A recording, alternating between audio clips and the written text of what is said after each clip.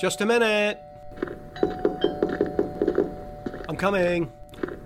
FBI, open up! Just a minute. Hello, everybody. This is Legal Man. Welcome to the show. This is going to be a good show. I'm going to give a little history lesson. I'm going to compare it to what people understand about the so-called vote and the freedom and the representation of the Republicans and Trump getting ripped off and this unfair impeachment and all this crap, and open people's eyes by showing what really is in the Constitution and how it's actually been used and is completely constitutional to do. And for people who don't know me, I'm a lawyer, practiced for more than 30 years. I'm America's most trusted and beloved lawyer because I tell people the truth like I do in this show. Most of the time it's truth they've never heard and they can't believe, but they can go research and they'll find out it's true. I'm also self-certified as a master practitioner. Gave myself that award almost 20 years ago for figuring out this whole con. And I recently gave myself a Lifetime Achievement Award for the work I've done here on these podcasts. So I've got a lot of tremendous, great fake awards, and I'm sure there'll be more in my future. All right, let's stop fooling around and get the show going. So I want to make a show. It's going to be a hodgepodge. I don't know how it's going to work out, quite frankly, but I want to make a show about the things people don't seem to understand about the details of the Constitution and the way it's actually worked and what can actually be done with it, and how all these notions of representations and freedom and voting and liberty and rights and the people's will and all this shit, that it's just 100% totally confused ball in the minds of the people. And the reality is the devil's always in the details, in the law especially. And that is that the large print giveth and the small print taketh away. And if you don't understand the way language can be read and interpreted to mean something completely different than what you thought it meant, then there's really no way for me to get through to you except for example after example. And that's what I try to do. I try to show people that these things that are in the Constitution, that these jokers on radio and TV and in print run around acting like are so clear. Our values and this and the freedom and the First Amendment, these vague Barnum statements that in reality, when you start parsing the language, it just falls apart. If you see enough of them, you can start to understand that this is the con job, that it's always been a con job. The idea that you can have this representative government and scale it up to hundreds of millions of people is idiotic. I've told people again and again, one of my more recent shows, I explained to people that you'd need 40 to 50,000 representatives to have the equivalent representation proportional to the first Congress. And that would be if the government wasn't doing anything else. People back then wouldn't recognize our government with Department of Transportation and Energy and HHS and the Department of Homeland Security and all these agencies everywhere subsidizing this and that and the tax system and all these tax breaks and exclusions and credits, and they wouldn't recognize it. Okay, so they would never have agreed to this, and if they would ever have gotten agreement, they would have needed way more representation before they would have agreed to it. That's why I say, to be honest, considering how much bigger the government is, I think you probably need several 100,000 representatives up there before you could ever have anything close to a system that people would have actually agreed to. And of course, that's totally unworkable and impossible, and I've given people example after example, but I think this stupid January 6th hearing, the absurd impeachment thing that went on, all this blather about the vote mattering so much. I want to read a couple things to you guys about the Constitution and then explain it in the nature of the Andrew Johnson impeachment, which I doubt anybody. Well, I shouldn't say that. I'm sure there are some people who know it because there's a lot of people who are history buffs, and there's some very bright people who listen to my show. Let's just say that the vast, vast majority of people, they don't have the slightest idea what Johnson was impeached for, what was going on then, what a bunch of hypocrites the Republicans are now, what horrible actors they were back then, how bad the Civil War was, how the entire Constitution, it was blown apart. Absolutely no possibility we have the constitutional union of voluntary agreement between anybody at this point because a war was fought to bring half the states back in and force them into this system. And Reconstruction was the same kind of thing, where they actually had military governments in there. And that's how the 14th Amendment even got passed. They had to haul those people out, put a military government in, and then have them revote. And I've told that story as well inside of one of my episodes. But what I want to do is I want to read some language because I was looking at the House rules just briefly, and people don't seem to understand that the House makes its own rules. See, the House decides, it makes its own rules, and guess what? Those rules are where just an incredible amount of mischief occurs. I mean, an incredible amount with the committee this and the committee that.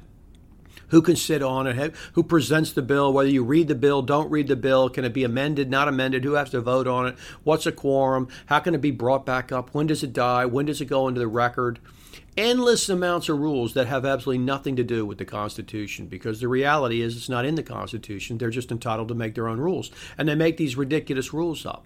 And in fact, what people don't seem to understand is that all of the so-called secrecy that's being done by the agencies everywhere, which are all executive agencies. They aren't House agencies. They aren't House agencies. These are executive agencies. And yet they supposedly hinge on this concept that the House, in its own proceedings, can keep certain parts of its proceedings so-called secret if it believes that it should. Okay, well, it's a House proceeding. That means they can take testimony in secret in some form or fashion, or keep some other thing secret if they need to gather information. It doesn't mean that they can extend that out and create executive agencies which run with millions of employees just keeping any and everything secret. But of course, that's how it has been interpreted. And I've done a whole show on national security and just showed that Supreme Court cases are complete crap in the area. But because there's so much talk about elections being stolen and what they did in the impeachment, I wanted to do this kind of show and read some of the text of the Constitution, which people, they don't read, of course. They don't have any idea that's in there. And all they get is these very broad Barnum statements. But let's look at Article 1, Section 5 of the Constitution. And it says that each House, meaning the Senate and the House of Representatives, shall be the judge of the elections, comma, returns and qualifications of its own members, comma, and a majority of each shall constitute a quorum to do business. So it goes on, says some other stuff that doesn't matter. I want to focus on this idea that each House shall be the judge of the elections, returns, and qualifications of its own members. And I want to discuss the fact that the House of Representatives shall be in charge of making its own rules. And that's in the very next paragraph of Section 5, which it says, each House, again, meaning the Senate and the House of Representatives, may determine the rules of its proceedings, punish its members for disorderly behavior, and, with the concurrence of 2/3, expel a member. Okay, that's an important piece because it takes 2/3 to expel a member. But how many does it take to not seat a member? To find, in effect, from paragraph 1, that they are the sole judge of the returns and qualifications of its own members. How many? Well, the Constitution's silent on it. So the House, making its own rules, has decided that a majority vote is sufficient to not seat a member. So the scenario is simple. You have Republicans in House, and they have a majority. The time comes where they have this formal swearing in, and they announce the members of the House. They're read off the roll. It's all this formality. Again, no part in the Constitution. These are just the rules they've created. Anybody can go look them up. Well, if they just decide they're not going to read the names of the Democrats who are in a minority, they can do that. And guess what? They're no longer seated. They no longer have any representation from that state. They can just eliminate them by failing to seat them. And if you don't think that can happen, it's because you don't know the history, because the people are intentionally not taught it. But that's exactly what happened after the Civil War. The Republicans simply refused to seat the Democrats from the southern states. They just didn't seat them. So the people in the South had no representation. They just proceeded to pass the Reconstruction shit and then ultimately put in a military government into their houses. So they simply refused to seat them. Did you know that? Did you understand that? You see how insane this is, that this idea that they can just make whatever rules they want and that they're the sole judge of their elections, returns, and qualifications. Well, this is how it can actually be read. You think the people would agree to this? Do you think the people who voted to so-called ratify the Constitution understood that at any time, if they're in a minority position, the majority can just simply keep their representative out of the House, just not seat them by simply a majority vote? And then you don't even have a representative in there. And the whole thing can continue on because they can get a quorum. That's it. That's it. And so it's difficult to understand how ridiculous this whole thing is until you start parsing it like a lawyer and then looking at the real history. I doubt very many people understood that what happened after the Civil War with Johnson and the House and the Senate was as outrageous as in fact it was. But I've just given you a idea that right now nobody would be able to complain if the Democrats with their majority simply refused to seat the Republicans or just refused to seat a bunch of problematic Republicans. Just refuse to. They could do that in the Senate if they had a majority as well. Just refuse to seat them. You just don't have any representation. What can you do about it? What would your recourse be? You have no recourse because the Constitution is clear. The House, both houses, are the judge of the qualifications for their members. And if they choose to not judge that the duly elected congressmen or senators from state are appropriate, then they have all the power to just refuse to seat them. And the Supreme Court would have nothing to say about it because that would be something that would be non-justiciable, meaning that this is not something the Supreme Court has a say in because the Congress is the one who the Constitution gives that authority to. And the Supreme Court doesn't have the right to step in and oversee that. You see that? So that could be happening right now. And it doesn't happen right now because they want to make sure that people never catch on to what's really going on in the system. See, they don't ever want people to catch on to what's really actually going on, what could go on. And if you understand, you read through the rules, and I may do a show or two about the rules and the insanity of the rules. If you look through them, it's just page after page after page after page of insane rules, just crazy rules that are how the actual work gets done. I've told people again and again that in the court cases, really the vast majority of things that matter are procedural. They aren't really substantive. You have 30 days to do this, and you must respond with that, and you've got a burden to prove this, and you've got the shifting burden that, and the exclusion of evidence this. These are all procedural matters. And sometimes there's a blurring of lines between what's substance and what's procedure, but of course, because procedure ultimately is all substantive, that look, if you're barred from a claim, from filing a claim, right, because you've missed the so-called statute of limitations, is that substantive or is that procedural? Now you can't file your claim. You have a perfectly valid claim, but you have no way to recover on it. Is that procedural or is it substantive? Well, they would tell you that it's procedural because it's a procedural matter of how much time you get. That's procedural. But you can see how it's substantive because now you're completely and totally screwed, right? And there's endless things like this in the law. Well, there's endless things like this in the way the entire Congress meets and works, and Robert's Rules of Orders and all these different things they do. But think about this. If you have a congressman who's got a lot of tenure and they get on all these committees and getting on these committees and being the chair of the committees, and they have tremendous amounts of power. Well, there's nothing about that in the Constitution with regards to how it's supposed to work. Again, it's just left to the Congress, and they can just make their own rules. So they just vote in whatever kind of rules they want. And they can change the rules whenever they want. All it takes is these majorities. But if you're a first-term congressman, you don't have any power. And this is apart from the fact that the political parties themselves control a huge amount of power, and they have nothing to do with the Constitution. They're completely outside that, and it's almost impossible to make them do anything because they have nothing to do with the Constitution. But the parties, they can provide all sorts of support to candidates. That's in addition to redistricting abilities to make sure that the congressional district is protected and safe, because they do all this bullshit with the census and figure out who is in where and where they vote and all these questions they ask, and then they just draw these lines so you have a safe district. Or they can redistrict it and they can blow you up. And all of this stuff is completely and totally outside the courts. They have basically nothing to say about it unless they want to claim some 14th Amendment unequal protection, blah, blah, blah. It's not going to work because the fact that the Congress gets to make the decisions about its own rules. Now, sure, redistricting, they can make some claim, but I'm just telling you that with regards to the way they can manipulate things, a first-term congressman has almost no power.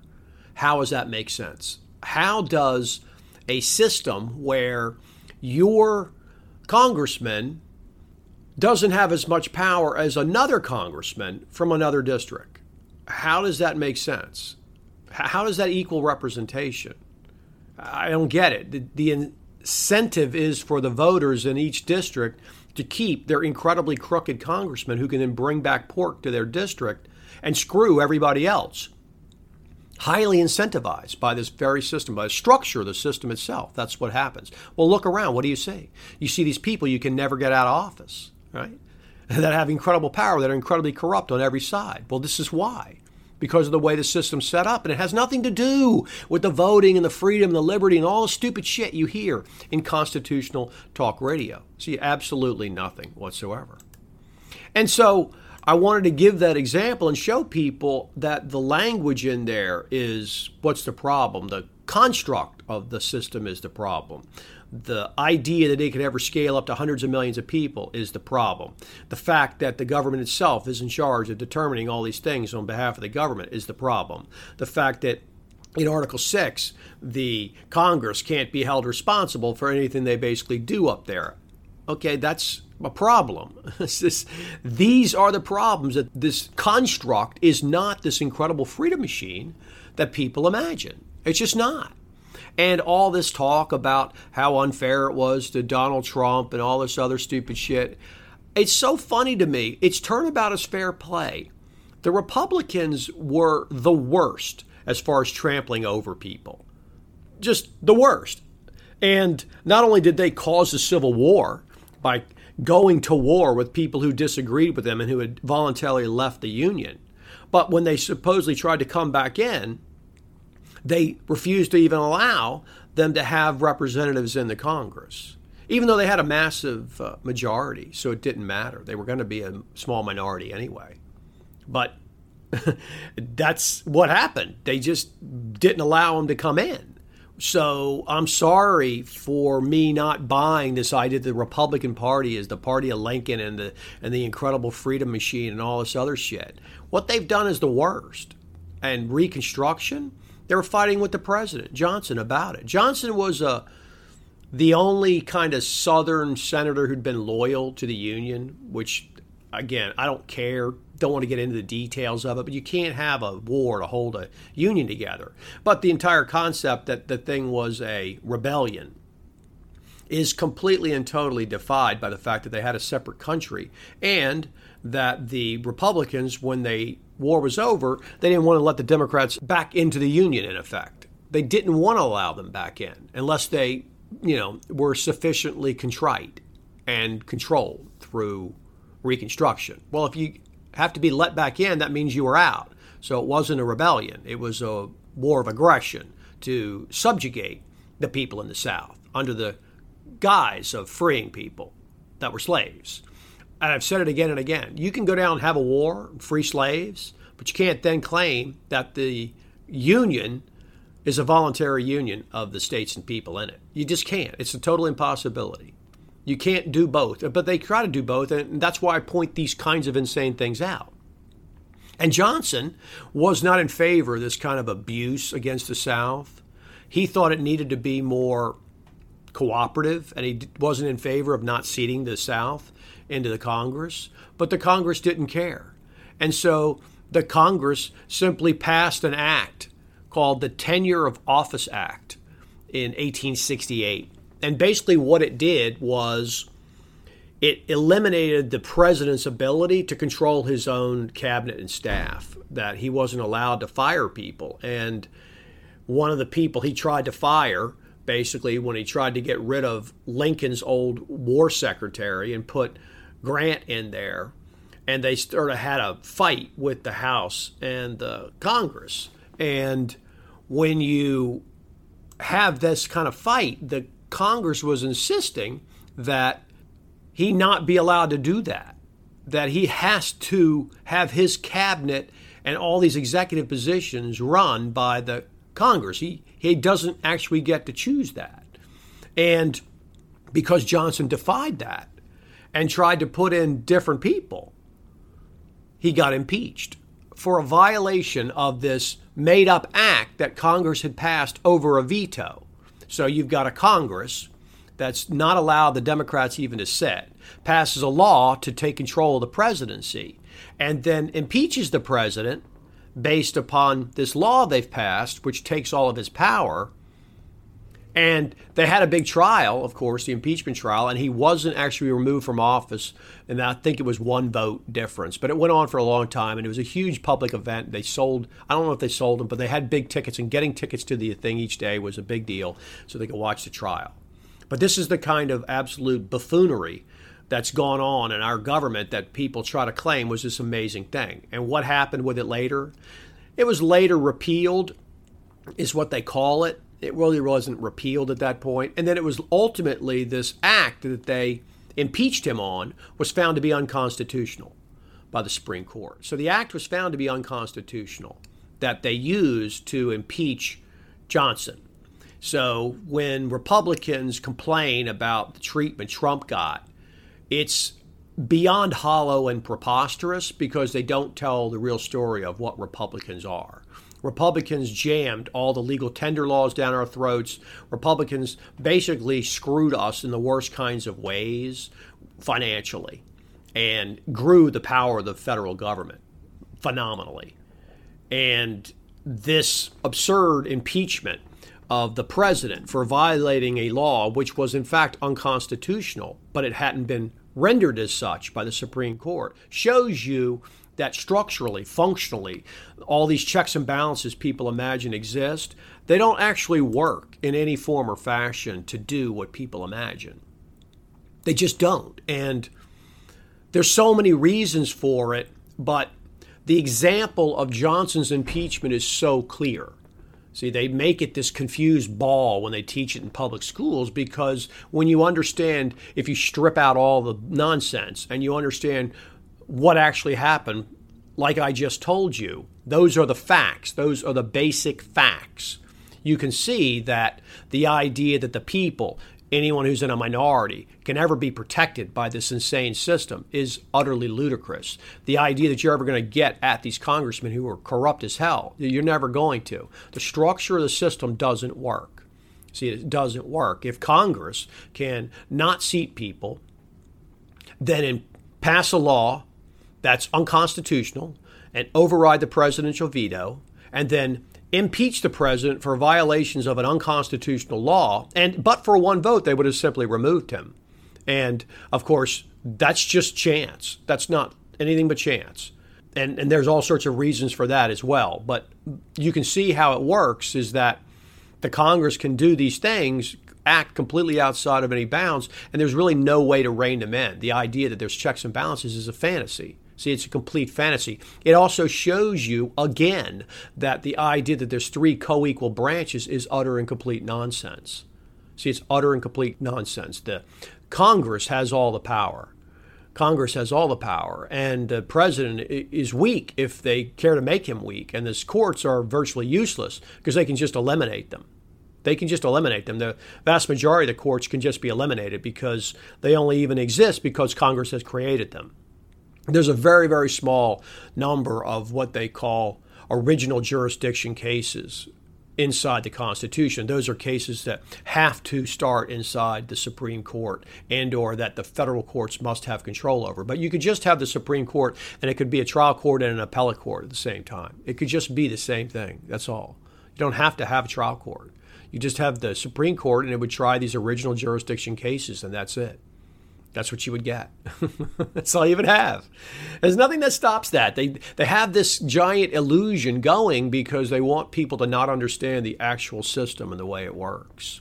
And the people who are constitutional conservatives, they're a bunch of sycophants. And they suck up to the Constitution as though it's this incredible, brilliant document, as opposed to telling people what the document actually says, like a lawyer who is giving you actual advice, which is what I do. I look at the document, I show you what the document is, how it can actually be used, and how it actually has been used.